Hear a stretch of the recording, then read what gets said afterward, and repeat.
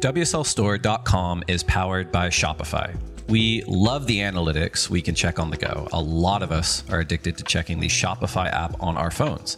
We also love the automations and marketing integrations with our social and YouTube channels. It has incredible features to help us manage our global audience, including international taxation support and great shipping optionality.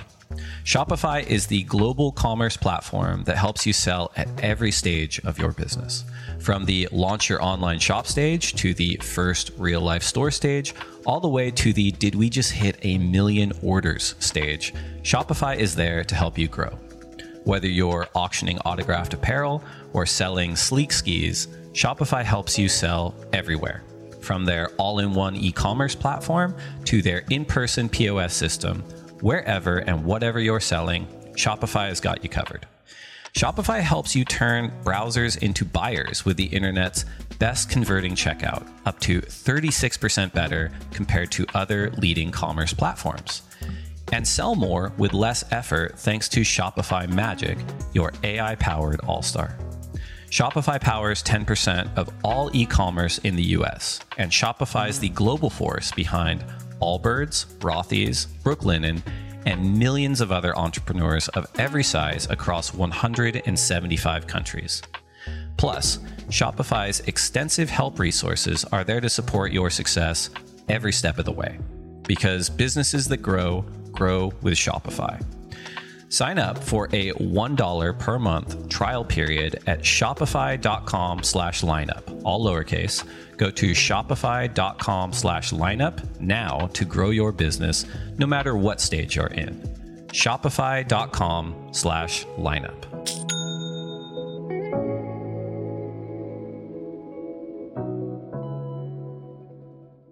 Hello, everyone, and welcome back to The Lineup with Dave Prodan. I'm Dave Prodan, and welcome to episode 5. If you haven't already, please subscribe wherever you get your podcasts. We're building a little bit of a back catalog, and these are going to continue to drop every Friday. Additionally, our buddies at WSL Pure have recently launched the One Ocean podcast, where they talk to activists and artists, athletes, academics about ocean conservation and sustainability and what we can do to save the seas. So please search WSL Pure One Ocean in your podcast app of choice. Let's get into it. Episode 5. Not all superstar, ultra-groomed junior talents end up on the championship tour. The odds of becoming a competitive surfer at any level are really small for the broad scope of humanity that end up ever picking up a surfboard. From there, that already tiny pool only sees a fraction of them take on the Pro Junior Series. And from there, an even smaller group have a crack at the qualifying series. And beyond that, a small select group ever qualify for the big show that is the championship tour. We could go on, but you get the point. However, it's also worth acknowledging and accepting and even celebrating that the trajectory of a quote-unquote pro surfer isn't always necessarily to eventually battle for the world title. For some, the value they see in their own personal and professional development isn't exclusive to the ideas of winning or money or fame or any of these very reasonable human motivations that can drive an individual across any dimension of sport. Occasionally, actually for a significant portion of the surfing world, the opportunities provided them by virtue of a professional surfing profession can lead to some really interesting places. This is a huge part of what makes surfing so special. What does the professional surfer, competitive or not, do on their day off? They probably surf. And that's a really important distinction.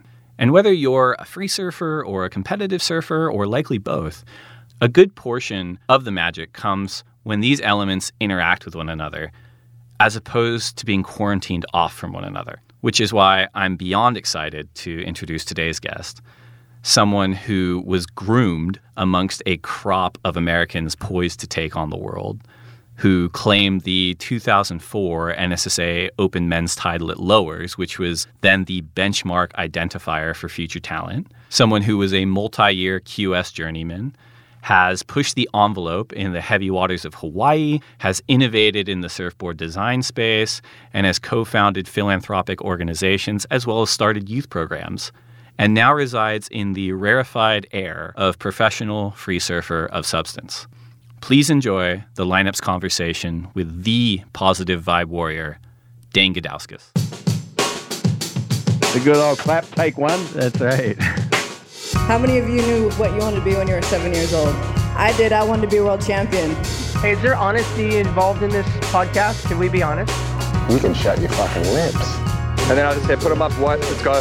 He's like, you look too pretty on the wave. Get ugly. We can talk about DMT if you want. I thought you were boxing. Okay, so thank you for coming back, round 2 at doing this. Yes. I thought that like an interesting entry point would just be for you to describe what is your day job at the moment. Wow. How do you approach your year? Who's your employer?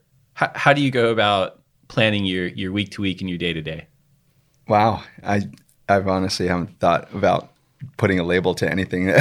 There's so many things, but yeah, I'm just Dane from San Clemente, California. And it's awesome. I ride for Van Surf, which has been fantastic. Almost ridden for them for probably 17 years now. And it's just been a fantastic relationship. And they've helped me in the evolution of my career kind of translate from competing growing up in the NSSAs and getting into QS level events with my brothers. And then I took a path about 10 years ago where I wanted something new and I wanted to grow in different areas. And, you know, Scott Sissimus and Doug Palladini, those guys were all on board and they supported me and my brothers in our individual pursuits. And since then, it's been a really interesting journey of, I mean, I wake up each day and going, if you think it, you can do it. There's literally nothing holding you back except for, you know, the food you got in your stomach to go, oh man, like this is what I'm feeling passionate about today. And I can go and explore it and learn it. And I wouldn't even know how to describe it. I mean, I surf still. I'm a free surfer. You know, I travel to new destinations, cold water places, big waves, interesting board designs, basically just exploring all the spectrums of surf. But I also run the Positive Vibe Warriors Foundation with my brothers, which gives back to youth water safety programs and emerging surf cultures.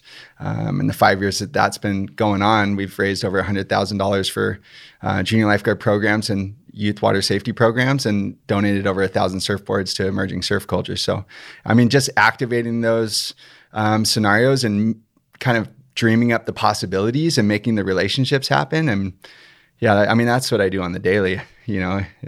That's bullshit that you haven't thought of that. That's like the best answer. No. It's just like rattled it off, very articulate. Well, I don't know. I have a lot of time to think, man. No, it's fun. I trip sometimes. I wake up and I'm like, but in saying that, I'm never really bored and there's something to do always. And it's not like I ever have like a space in my life where I'm like, wow, what am I doing? You know, it's crazy. Well, and I think that's kind of what would be interesting to talk about too, because I think a lot of people, like say they get exposed to you tomorrow through social media or an advertisement or a piece of content or something. They go like, wow, like this guy's like living the life, but it was a huge journey for you to get to this point. Oh yeah, in a lot of ways. And you know, you're 33, I'm 30, similar generations, right? And we grew up in the same area, so we've known each other for a long time. But we were talking about this the other day about how really you and your twin brother Patrick and your younger brother Tanner, along with all these generations of Orange County kids in the late 90s, were really doing amateur events, the NSSA, and grooming themselves to take a run at qualifying for the tour. That was the pathway for being a professional surfer at the time. Does that gel with your experience? Yeah, I mean, like we were just talking earlier about surf movies and watching them before your heats at the NSSA when it'd be, low tide, onshore slop at Huntington Beach. And, around 3 p.m, you turn on a surf movie with your bros and you got to get fired up for the heat. And I think what drew me to competition in the early stages was the camaraderie aspect. It's like, that's where you went and hung out with your friends, and my brothers were doing it, and it felt like a healthy place to push your surfing. You're surfing with the best kids in the area, and by virtue of that, you're going to improve naturally. I wouldn't say I was a born winner. I think I only won 2 contests in my whole life. one of them ended up being a national championship for the NSSA, which was fantastic platform to kind of jump from.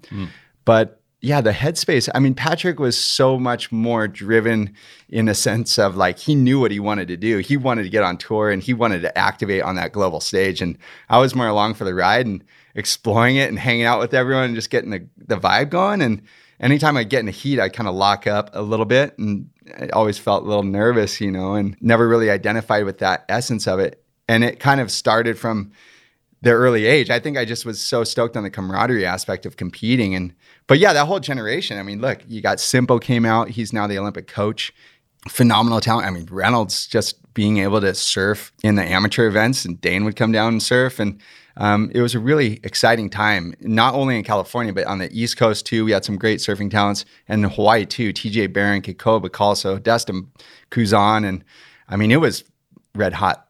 And yeah, I was just like, this is what I want to do. I want to be a surfer, but I didn't know the extent of what direction that would take me.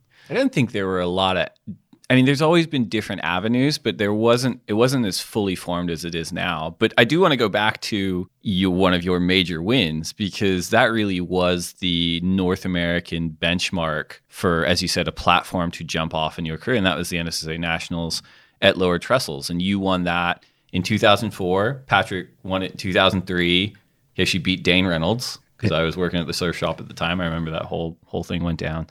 But yeah, I mean, I find it kind of mind-blowing that someone like yourself is saying, yeah, I just liked hanging out with my friends and trying to get better, but you still won arguably the most important amateur event in America, if not kind of the world, because the surf industry is based here. Yeah, I mean, it was something very, very important to me, and I aspired to do it, and we went through high school, which and we were on the surf team. And back then it was a different landscape. It wasn't like too many people were homeschooling, and you weren't like this groomed protege. I mean, there were essentially a couple, but not as much. Like, you weren't starting at 8 years old, farming up the talent and getting it going. I mean, it felt like a longer bell curve.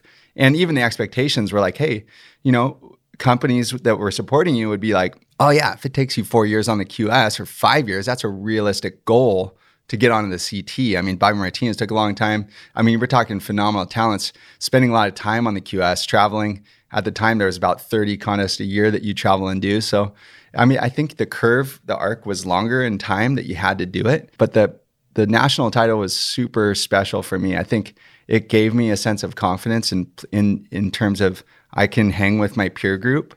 And it just allowed me to kind of feel comfortable in my surfing skin.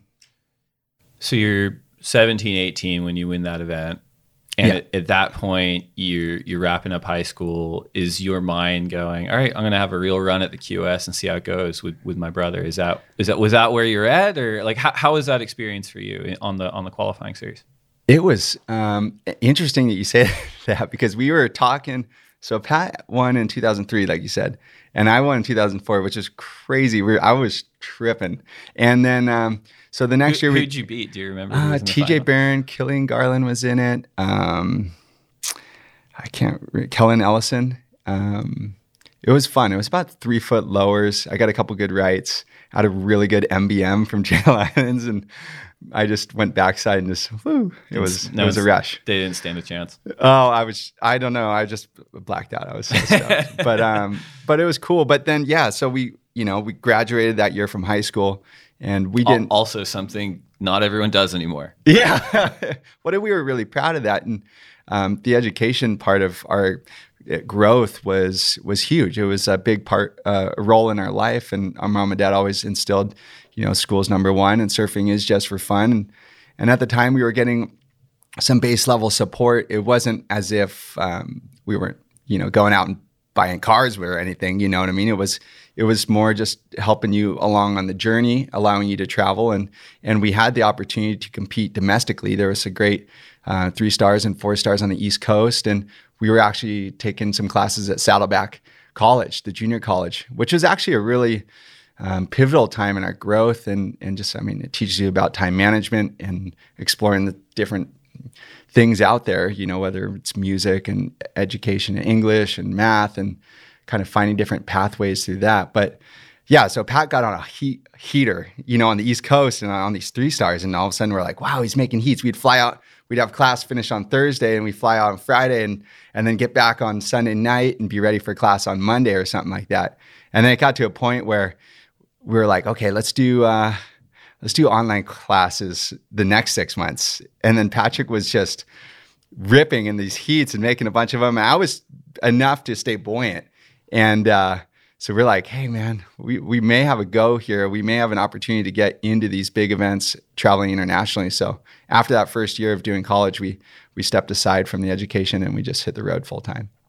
It does seem like it's one of those things. I think it's awesome that you guys at least approached it, and obviously talk about your parents and like a strong family backbone in terms of like diversifying your interests and making sure you're well balanced. But it does feel like that was a pivotal time in surfing, and you can kind of fast forward to today where there's benefit in terms of performance to being singularly focused, but maybe you do lose something in terms of whatever the experience is, the high school experience, or just, feeding your mind and body kind of different things than just 100% one thing. Absolutely. I mean, we talked about this the other day, just about the social skills that you're able to develop in an education place like school, where not everyone's, your friend. Like when you're at a homeschool environment, it's fairly insulated from my experiences with people who have had it. And, the exposure to people of different ways of thinking, and maybe there's bullies and maybe there's friends, and then you have the popular kids and X, Y, and Z.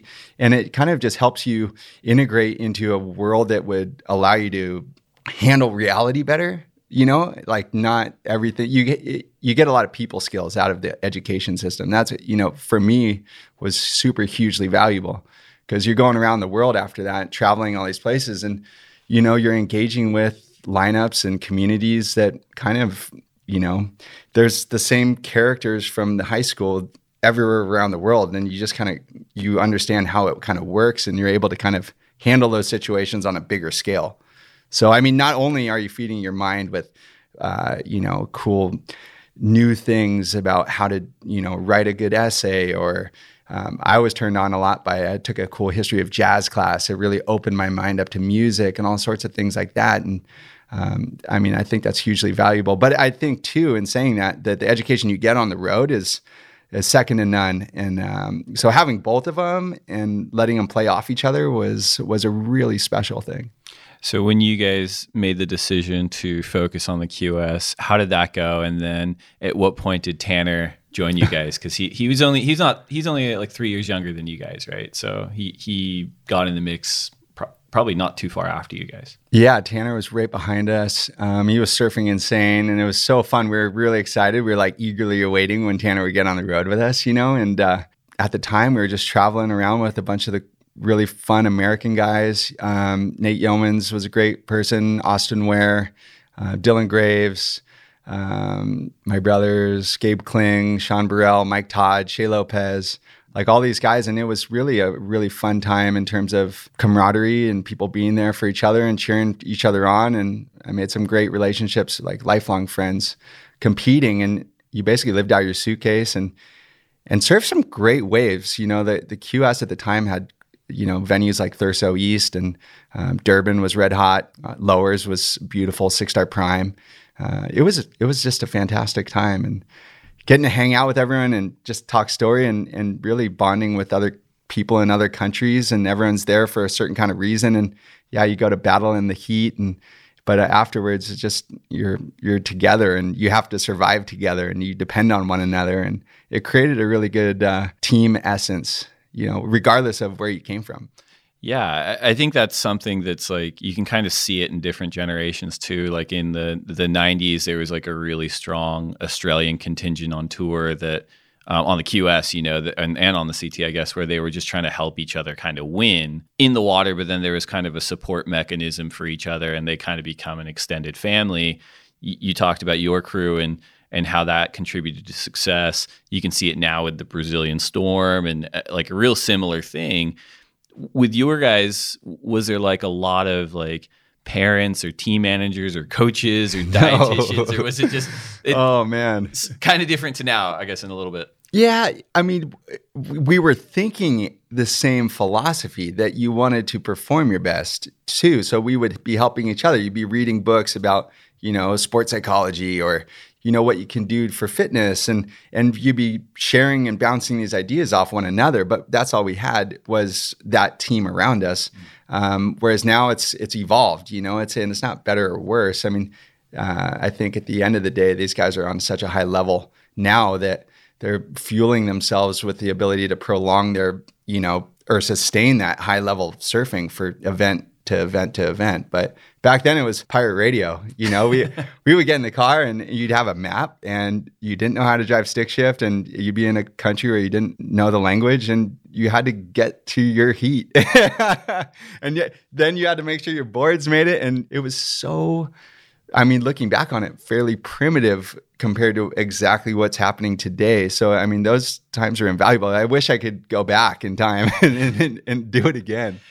I do think you do lose something. Even having done this for, 14 years, like Lane Beachley taught me how to drive stick shift because I talked myself into one of those wicked camper vans. Oh, wow. Didn't know it was a stick shift, and I had to get it down to Sydney, and no one was going to go with me. Did it have the Chuck Norris quotes on there? It had Steve Irwin. That's amazing. and she's like, took 15 minutes of her day up in Noosa. She's like, works like this. And I'm like, okay, thanks. But it's the same thing. Like, I remember getting a plane ticket. It only took you 15 minutes to learn stick shift. Is that? I'm not saying I know how, but I got it down to Sydney. A few roundabout terrors, but it's a story for another day. But I think, when I started, they're like, here's your plane ticket. Make sure you get your passport. You've got to be at the event on this day. There's no map. There's no GPS. You don't speak the language necessarily, and you kind of just have to figure it out. And there's a lot to it compared to what I have seen now with some people just being like, who's picking me up and what time? And like, is my food going to be prepared and these things? And it's like, I get that all that helps. And obviously, technological advancements and GPS and stuff are handy. But I do think you kind of lose a little bit of self-reliance when you don't have that, right? When you're not thrown into the deep end. Yeah. And I think that just goes back to the bigger picture of life, essentially. And surfing is a tool to teach you these skill sets to allow you to grow as a human being, not necessarily all the time for every single person as a number one champion.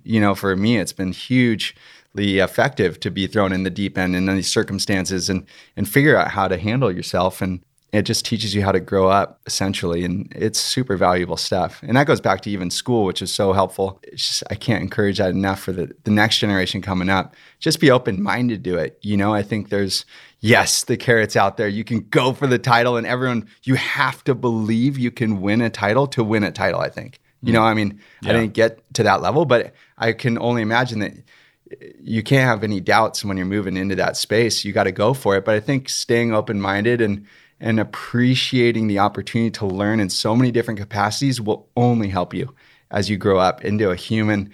And at one point, you won't be a pro surfer anymore. That's just the reality, unless you're 60. I don't know. I've never met a pro surfer after, 55. So essentially, everyone has to grow up sometime.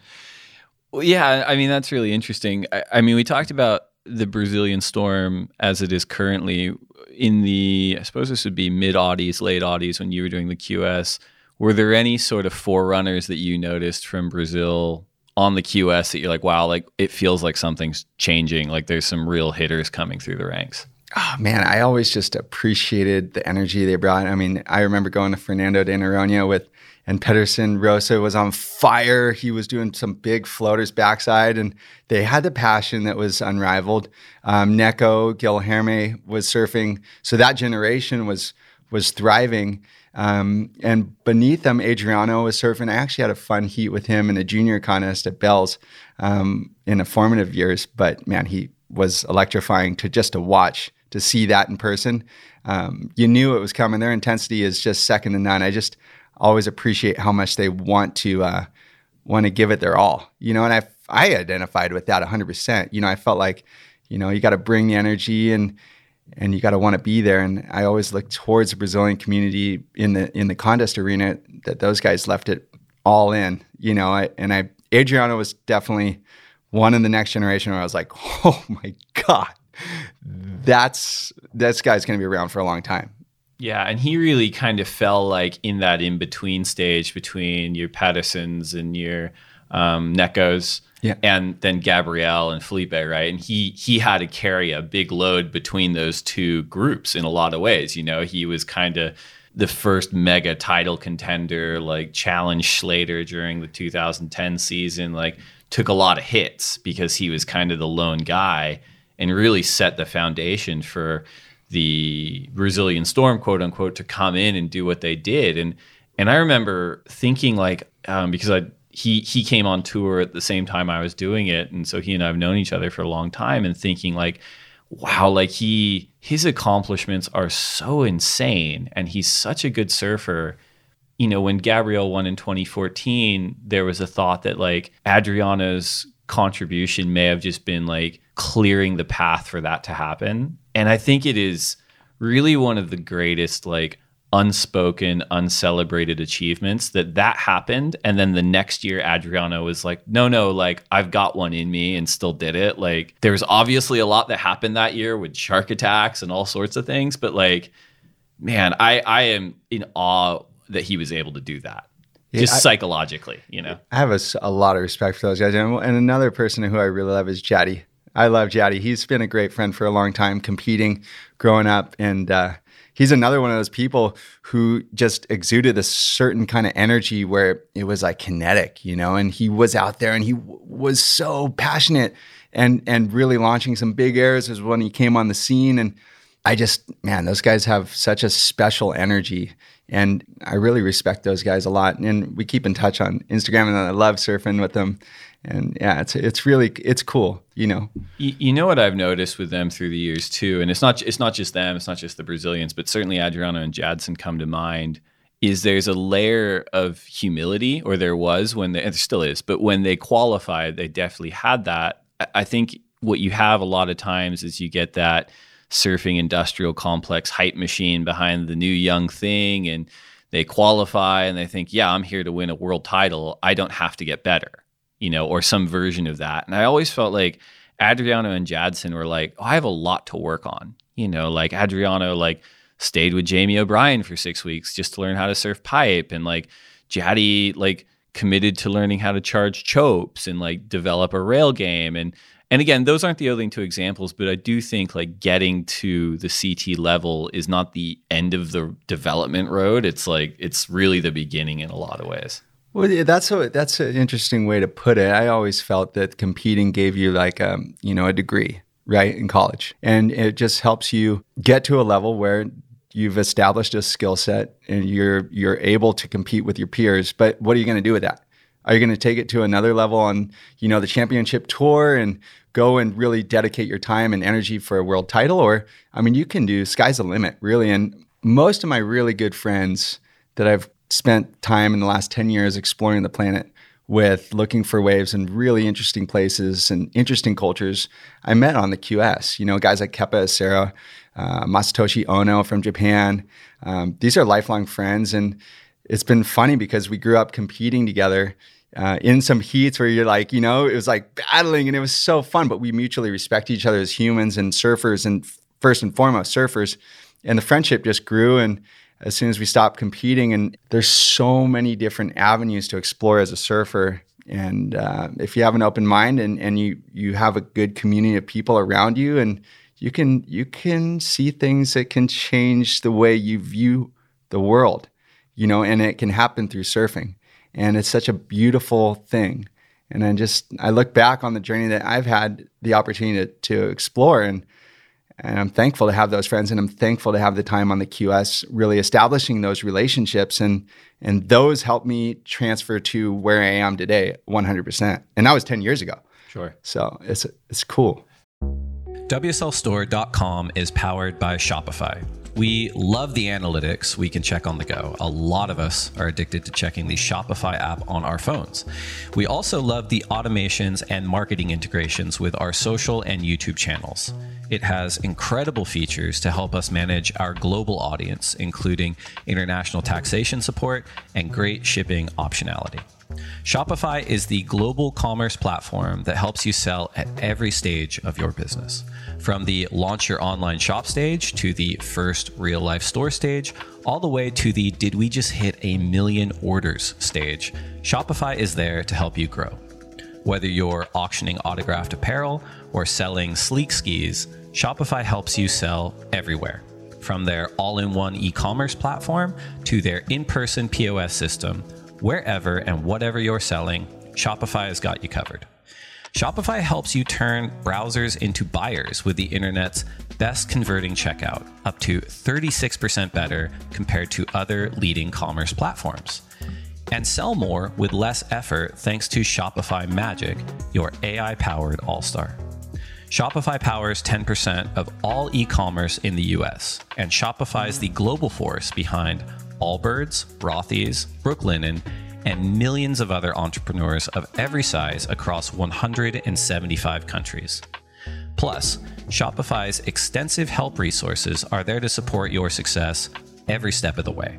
Because businesses that grow with Shopify.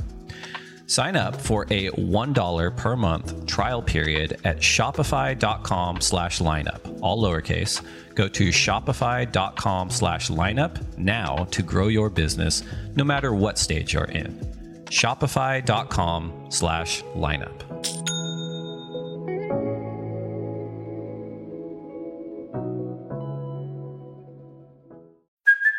Hey, it's Kaylee Cuoco for Priceline. Ready to go to your happy place for a happy price? Well, why didn't you say so? Just download the Priceline app right now and save up to 60% on hotels. So whether it's Cousin Kevin's Kazoo Concert in Kansas City, go Kevin, or Becky's Bachelorette Bash in Bermuda, you never have to miss a trip ever again. So download the Priceline app today. Your savings are waiting.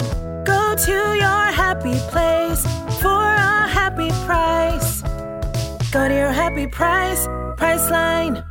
So walk me through the decision. I'd imagine there was some sort of decision. It might not have been a snap decision, but you're on the QS, you're sharpening your craft, you're having these experiences, and then just from a career standpoint, and maybe it's not that transactional, maybe you're just thinking, I want to start doing different things with my surfing. I'm going to start moving in this direction. What was that like? And what were the kind of steps you took to get there?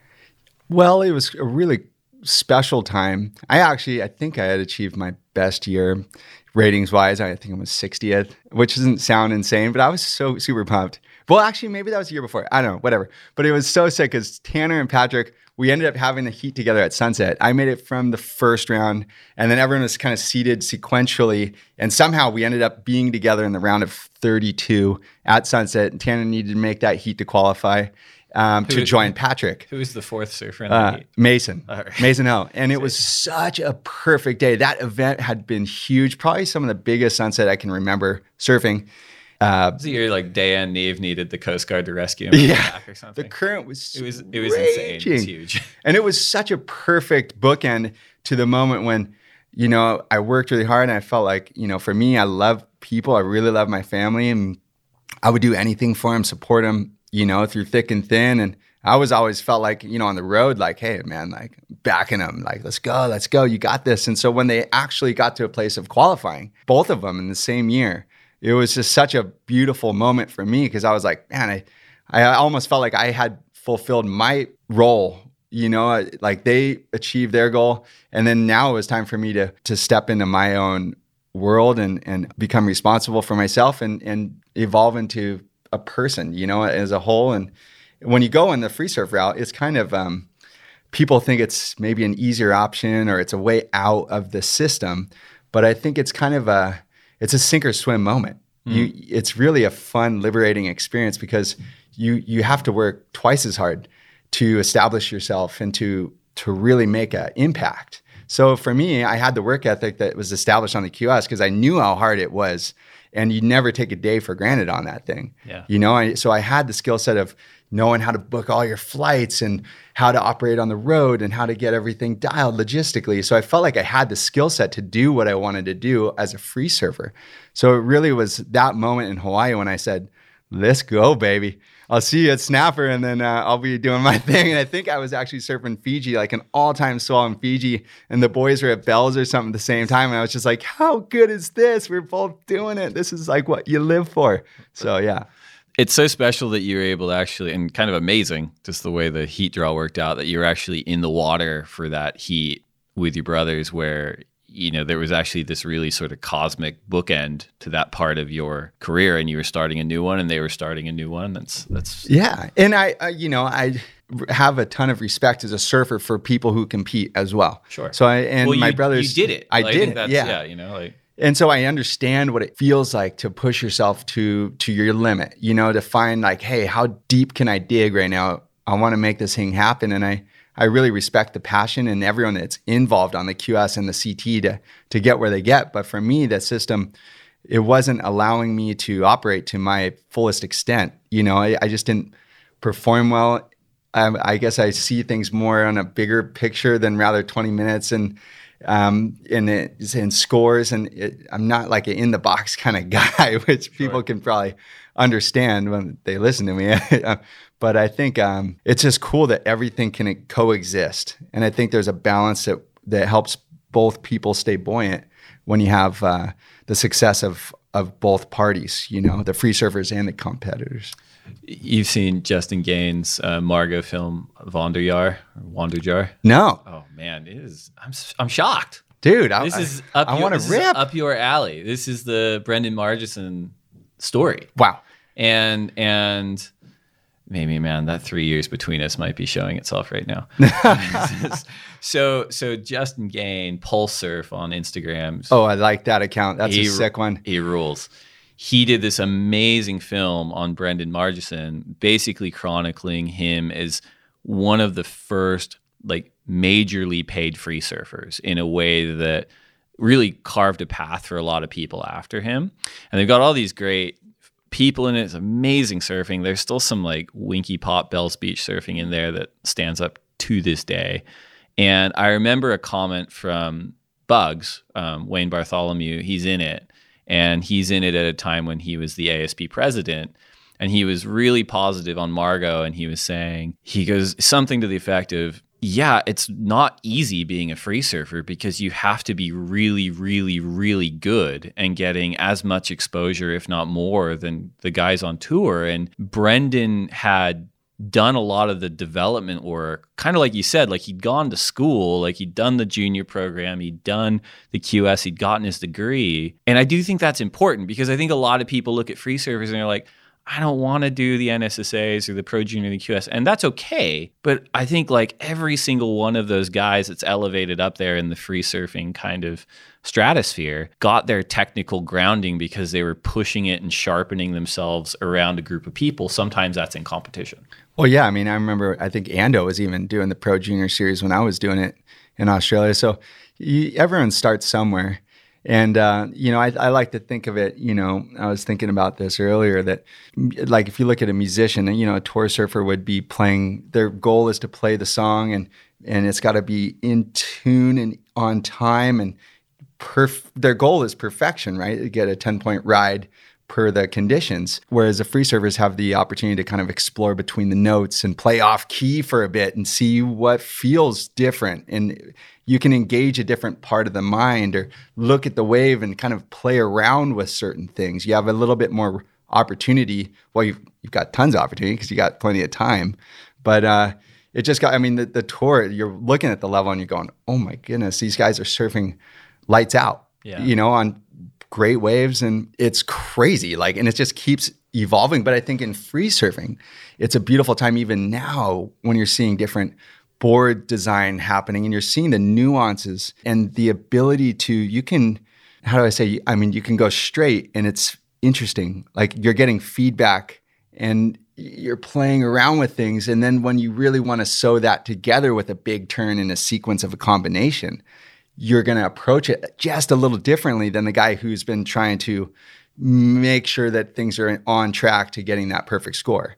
Does that make sense? Totally. I think that the note about like equipment experimentation's so right. And the unfortunately, and I understand why, the very rare times it happens at the CT level, it's so magical. Like whether it's like Kelly on the wizard sleeve at Snapper or like Dane on the MTFA at Senos, like or the dumpster ever at Lowers. Exactly. Like, and it's or Wardo on the round nose at Snapper. Yes, like Chris. The equipment conversation, like there's so many interesting designs and there's so many different ways you can apply it to world-class surfing that in those moments where guys experiment a little bit, it's really interesting. It is interesting, and I love to see them play around with it in the context of pressure and the time of the heat and with that audience. But yeah, I mean, as a free surfer, I just feel fortunate to have the opportunity and the platform to, have interesting conversations about design or approach. And I mean, hanging out with people like, on the Vans team, we grew up, the last 10 years hanging out with Joel Tudor and Nathan Fletcher, who arguably approached the wave more unique and different than most, on different ends of the spectrum. So you're seeing a cool opportunity, in my development to kind of be around these kind of characters who see things differently than I had been exposed to growing up doing the contest. Yeah. So, but having that as a backbone, plus the now, open mind of exploring the wave with speed and what are you going to do with it? Or don't do anything with it. Just enjoy it. And playing with that, the balance, like a stick shift, the gas and clutch. And I had an old 72 panel bus in Hawaii, and that was playing with the rhythm. But it's the truth in that comparison to surfing. It's, a little gas, a little clutch, and bang, you're going to pop that thing off. Totally. Like, I think I love that analogy. One of the things that you hear sometimes when guys decide to stop doing the QS or stop doing the CT is, a sense of sort of like listlessness or sort of treading water, and that, surfing is a pretty free exercise to begin with, and having like a contest or a tour kind of gives you just a little bit of structure to the point where you're like, okay, like I'm going to surf this wave to practice for that event, which is coming up in a month. And not that that's perfect, but when you decided to step away, did you get any kind of like, well, I'm a little bit paralyzed by all the options I have in a way? And that goes back to that first question that you asked me, like, what do I do? And I there's not one single thing. And I think that would probably be too much for some people to bear that much. It's just almost a burden to be like, well, you can do anything. But it's kind of overwhelming. But no, I felt like I had a passion for surfing, or affinity for surfing kind of heavier left-hand barrels. I spent a lot of time at Pipeline and hanging out, met with Reef McIntosh and Danny Fuller and those guys. And Vans had a house at the time right there at Pipeline, one of the new houses that I think is now the WSL house. And I just feel so fortunate. Basically, right off the tour, I love big barrels that are left in warm water. Is so beautiful. And, I wanted to pursue that passion. And, I remember hearing stories that Braden Diaz was like, Pipeline is the religion. You got to treat these waves almost as if it is your personal religion. And so dedicating the time and passion to those pursuits, I didn't feel like I was, listless or something like that. Right, yeah. I felt grounded in my pursuit because it felt like a higher calling. When you invest something that deeply into surfing with that much passion and dedication to learning, again, I was just a kid from California at T Street and trying to learn how to surf these heavy kind of waves and engage with the crowd and understand the community. And I think it was just a really special developmental time, which from there, that education, take it to Cloudbreak, which is super special wave from my heart. It's probably the number one, most special wave that I can think of. I get chicken skin when I just dream about that wave. And, I had the time to develop a lot of experiences out there and go and just learn. I'd be in the lineup and with John Roseman and Kelly Slater, and I'd just be watching the way their heads would be moving when sets would be coming. It's a really hard wave to pick the right one. I mean, I've picked more closeouts than most people could even imagine. And through that process, you end up sifting to a place where you can find good ones. So yeah, the South Pacific, Tahiti at Chopu, and again, just being a constant student. I think that allowed me to stay grounded and to always want to improve, and how to pursue that was awesome. I mean, the South Pacific was one chapter, but then there's been so many, cold water with Chris Burkhardt and all those guys going on trips and surfing in the snow for the first time, that was fascinating to me too. It was like, do you know what it's like to literally almost like freeze in the when you're surfing. I mean, you're surfing for hours and hours and hours, and it's so fun. You don't want to get out of the water, but your mind is sharp, but your body's shutting down. And you're like, I was so happy to enjoy that and to understand what that feels like that I couldn't stop thinking about it. That's such an interesting answer back to the listlessness point, right? Because you're right. Like the North Shore is such a project to invest all your focus. It's almost like a band focusing on the next album, you know, where it's like, we're going to do the White Album now. And your White Album could have very well been like, I'm going to use my relationship with Vans to spend time here. You know, Vans this year is celebrating the 37th year of the Triple Crown. The North Shore is a sacred place. Like I always felt like you and your brothers had a ton of respect for those events when you were doing the QS, where it was Haleiwa or Sunset and Pipe. And then, yeah, it makes a ton of sense being able to channel all this sort of talent and experience and energy into getting very, very good at a very special place. And in Hawaii, like you just mentioned, it teaches you about respect, self-respect, respecting the ocean, respecting the community. And we were, you know, like I said, we're from San Clemente. So being a visitor there, it was really kind to be able to have access to surfing that wave. And it was just a really cool development. I mean, you take that same attitude of respect towards others and so forth with you around the world. So, I mean, again, when you're looking at the developmental stages of my own life with the, you know, you have the QS background and the community aspect, and then you go to Hawaii and you learn how to, you know, handle yourself in not only heavy conditions, but, you know, learning about respecting communities and so forth. And then you go to around the world and it does provide you with a really good grounding tool set. You guys mentioned you had the panel van in Hawaii. Oh yeah. Did you get a chance to ride in that thing? No.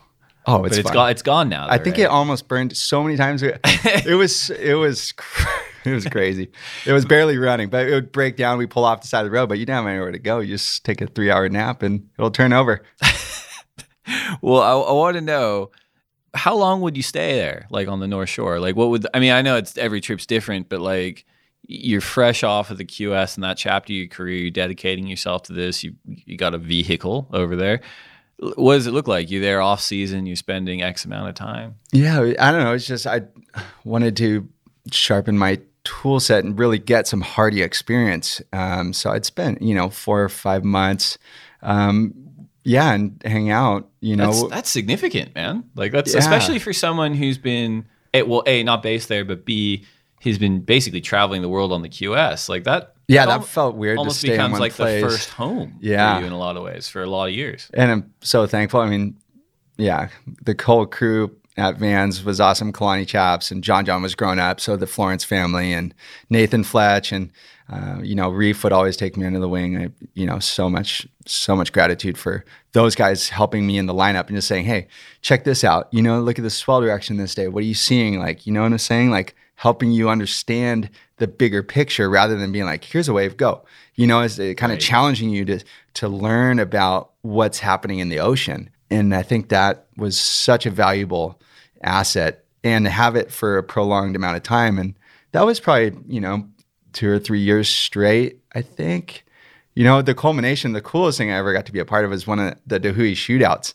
I was on the Vans team, and that was always something. We grew up with like the sickest video. We had a VHS of one, and just the rides and the quality and the opportunity to surf Pipeline in that kind of aspect. I was just like so honored to get selected from Vans, and it was a highlight for me at the time. It was a culmination of these things, and I remember getting one beautiful wave in the morning on a 610, and I was just like, man, this is freaking just I'm right where I wanted to be, And it also feels like an awesome validation of the time you put in, because that's not something that they give to anybody, and it's like, there's not necessarily contest results or QS rankings or qualification that's in that career pipeline, but you've invested yourself at dimensionalizing yourself as a surfer, and that's actually being paid out just through the opportunity to compete at the shootout.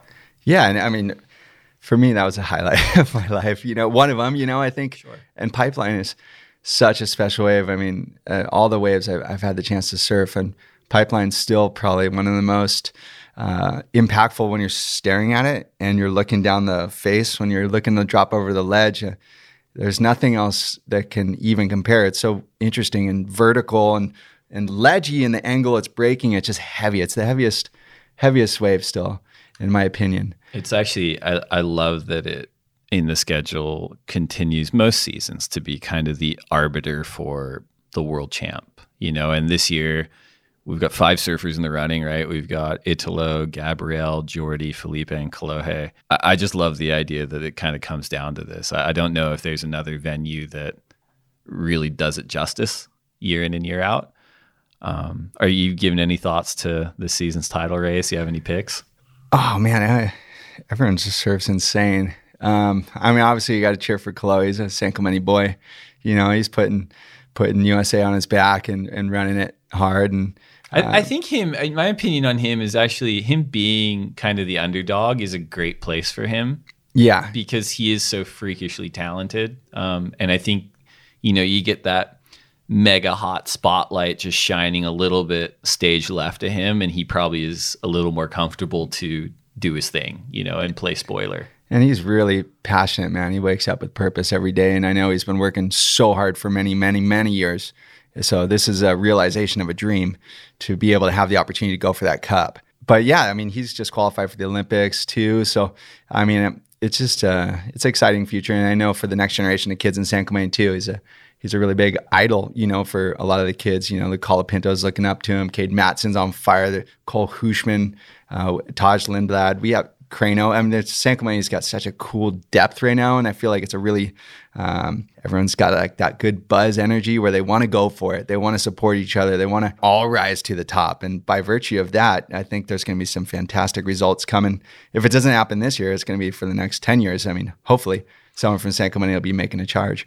Yeah, I think it's one of those things, having us kind of grow up in the same area, just seeing this. There was always talent in San Clemente. You got these amazing natural resources in the sense of high performance wave and lowers and all these beach breaks and just great training ground for people.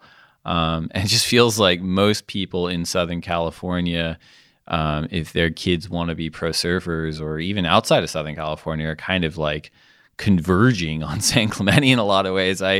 I feel like an old dinosaur because I still do the walk to lowers when I'm in town, and like the amount of electric bikes that buzz by me, I'm just like, holy smokes. You're like, I'm a speed bump. Yeah, and then I go out in the water and I'm still a speed bump. So, oh man, yeah. So but I do think it's so interesting, right? Because it's this idea of lineage and legacy. And when you and your brothers were growing up, there was a generation ahead of you guys that really took you under their wing and developed you in their own way. Do you feel like you're playing that role for a lot of the kids coming up too? It's been a fantastic thing to grow up in San Clemente surfing the waves. And we were in Capo Beach until 4th grade, and then moved down to San Clemente at the time. And at the time, it was insane. It was like the Lost Crew was in full effect. Corey Lopez, the Lopez brothers would be in town all the time. Chris was ripping super big. The Beshans were both there still. Archie was ripping. You had these guys and you'd be surfing the waves with them. And two, behind those guys were just a bunch of San Clemente guys who could hold their own with anybody as well that weren't on the pro level. So yeah, just being exposed, and the Fletchers, gee whiz. So having that, we're talking about a bunch of radical people who saw the wave differently. So growing up in that environment, but still they maintained a cool sense of a community. Chris Ward, he always looked out for us in the lineup. He would always remember your name. You'd be all pumped up, and it was just as a kid growing up, you had people that you could look up to and aspire to, kind of emulate them on the wave and X, Y, and Z. And now being kind of, early 30s and having the opportunity to look at the future generation and keep them inspired and engaged. It's just a fantastic opportunity. And we've done the San Clemente Stokerama event, which is something we do at Vans, my brothers and I. Just a youth-free surfing event for the kids. Basically, like their first entry into competition. 12 and under is the oldest division. So we've been doing that for 8 years now in San Clemente, and the community just comes out in waves. There's so many kids. It's just mind-blowing. And their attitude's really, really cool. I feel like the consciousness of the kids in the community is at a really good place right now. And it does seem like Stokerama is one of those things where it's using competition inclusively to build community. Like all those kids and their parents and their families, they kind of turn up because they want to be a part of something. Whereas, 20, 30 years ago, maybe competition was a little more isolating, right? Where it was like, well, no, we're here to figure out like the very best at the expense of everyone else. And not that it's not like you want to be pushed. You want to see surfing progress. You want to see the world's best. I think world champions are fucking awesome. But it is cool, especially at that really young age where people just like, oh, I went to the contest. I met my best friend. And I think what that allows is surfing to grow. I think we're looking at a time right now when surfing is being utilized in so many different capacities for a positive thing. You're seeing it growing onto the Olympic stage. And you're going, yeah, that's phenomenal. And as a result of that, there's so much more attention brought to surfing and people coming around surfing. I mean, we're going to communities doing the board drives and stuff through the foundation. And, you're in Nigeria and stuff, and they're talking about surfing in the Olympics, and they're having purpose, and they're feeling compelled to cheer each other on and improve. Or, in Jamaica, and, you could be in Canada. And I mean, all these emerging surf communities and countries are now excited to feel a purposeful, approach to building the community and getting people on board. And then too, I was just at a surfing summit the other day for surf therapy, and they're finding that surfing has just become this healing vehicle, which we all already know as a surfer. But I mean, people suffering from autism, cystic fibrosis, veterans coming back from war, dealing with, personal struggles in your community. It's fantastic. There's organizations all around the world doing great work using surfing as surf therapy. So yeah, when you look at the Stokerama compared to just a conventional surf contest where you win or you lose, it's more about seeing people come together as a community, supporting each other, and allowing surfing to be the vehicle for you to grow as a human. Totally. And I just love when the potential is for all these things to tie together, because it's all surfing, where it's like, there's the therapy aspect, there's the community aspect, there's the mentorship aspect, there's competition, there's free surfing, there's video, there's art. All these different pieces make all the other pieces that much better when there's that connective tissue, as opposed to when they're kind of quarantined off from different spaces. And I get it. Like, there's actions and reactions, and people like to develop things as sort of an alternative to something that exists. But man, I just always like kind of ingesting all of it, which I genuinely think you kind of as a human being are almost a vessel for it, because you've just taken in so many different parts of surfing through your 33 years. Yeah, and I've always kind of felt in my heart that no matter everything, like the further it goes in each direction, there will always be an equal and opposite reaction that will be of equal significance. So it's for people who are concerned that surfing is going into the Olympics, it's going to be blown out of proportion or not understood correctly. In my opinion, there'll always be a subculture that will be re-inspired, reinvigorated, and rise up to equal significance. So I think it's all going to work out. And I just feel so fortunate to have surfing in my life play a role that allows you to grow as a human and see different cultures and communities. And two, I feel like I've been a positive and a negative influence on my brother's past too, because, they've dedicated time for competing, hardcore, and Patrick and Taryn both qualified for the CT. But I mean, at the same time, I was pulling on their coattails going, hey boys, there's a big world out here, and there's a lot of cool things happening. So go get what you want to get. And I'll be right here and ready for you when you're ready to get rogue and do some really outside the box kind of stuff. But I think that's huge too. And I think it's not just your brothers. I think it's a lot of those kids that look up to you in San Clemente as well, because you, whether it's through equipment design with Channel Islands or just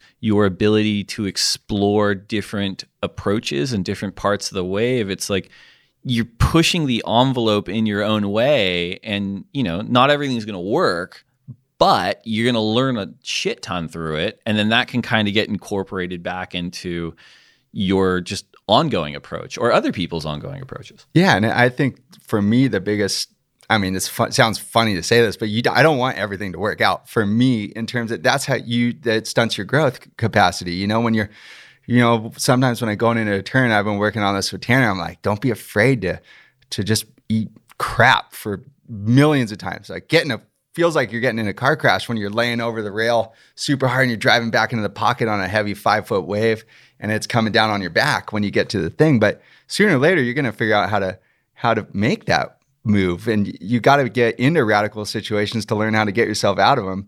So I think thinking in that way, regardless of whether it's dropping in on a certain big wave, how to position yourself. And I mean, I don't want to call it a reckless mindset, but I think you have to be courageous to be like, hey, it's all good. I don't care if I fall on my face in front of all these people. I'm going to figure it out. And as a result of it, it's going to be something's going to happen. I mean, it could be magic. I think it makes total sense. It's get comfortable being uncomfortable. It's like you read about Patrick Mahomes practicing, and he practices throwing at the worst uncomfortable angles imaginable. It's not always going to work, but he's like, but I get comfortable doing it, so I'm confident to do it. And I think that's a real parallel in a lot of ways. Yeah, and it's so fun. I just like, man, surfing is so sick. I just get stoked now that we're talking about it and just getting these flashbacks from experiences. But yeah, you really do learn and experience it, and you have to challenge yourself constantly. And it goes back to, the moment you take the risk to stop competing and have that safety of the infrastructure, right? You can always say, hey, at the year end, you go to your sponsor, you say, I was this rating, or this, I did something, Whereas free surfing, it's more of a feeling, and you really have to dedicate yourself to the passion and to the craft and to the history of surfing. And you have to, wake up and have the same passion day in and day out. So I wouldn't say it's easier, but it's sure been satisfying. And I think the journey's just starting. There's so many things I'm excited about for the future. And I think there's no wave that's the same. So the approach and everything just keeps evolving in your conversations and the weight distribution of your board riding. Oh man, it's just endless. And it's like a Rubik's Cube, What's the thing you're most excited about doing in 2020? Oh man, what? I'm excited, but I can't tell you because it's gonna. No. I want to keep surfing. I got some spots I'm looking at for, some big barrels. So that would be really exciting. I mean, shoots. I watched Russell Burke's edit that came out, and that gave me chicken skin, brother. That was unreal. Just airdropping at shippies, and I love people really pushing the envelope to forcing you to see things in a way that you're like, oh, okay, so that's possible now. Like, let's do it. That's what we're talking about. Get comfortable being uncomfortable. Yeah, and it takes someone being courageous to push over the ledge and going for it. And a lot of times you're going to wipe out, but I tell you what, when you make that thing, man, that's going to be a feeling you're never going to forget. So, all right, before we go, we have the lightning round. Okay, lightning round. Okay, I'm going to say it again. We have the lightning round. They're going to insert. Is there a theme song? They're going to insert thunder, which isn't lightning, but it was close. No. Okay. So answer these as quickly as you can. Okay. One board setup for the rest of your life: single fin, twin fin, thruster, quad, bonds, or finless. Ooh. Probably single fin. Coffee or tea? Coffee. Burrito or pizza? Burrito. Last book you read? The Mike Hinson autobiography. Best surf film ever? Endless Summer. I'm just going to keep it right on Mike Hinson vibes. One wave you never have to go back to? Oh, that means, I don't know. I don't really hate waves too much. If you only get to surf one wave for the rest of your life? Cloudbreak. Best person to share a lineup with? The Dolphins. Worst person to share a lineup with? Birds that poop on your head. Finish this sentence. I will next achieve a state of happiness by waking up. Dane Gudauskas, thank you for joining us on the lineup. Sweet, Dave. Thanks so much. Have a good day, you guys. All right, that's it. That is our conversation with Dane Gudauskas. I hope you enjoyed it. If you haven't subscribed to the show yet, please do so wherever you get your podcasts. And if you're listening to this when we dropped it, we are on the eve of the 2019 Men's World Title Showdown between Italo Ferreira, Jordy Smith, Felipe Toledo, Gabriel Medina, and Kolohe Andino at the upcoming Billabong Pipe Masters. the final event of the Vans Triple Crown of Surfing. So be sure to watch that. Action starts on December 8th, and you can watch at worldsurfleague.com or the WSL app. We'll be back next Friday, and we'll talk to you then.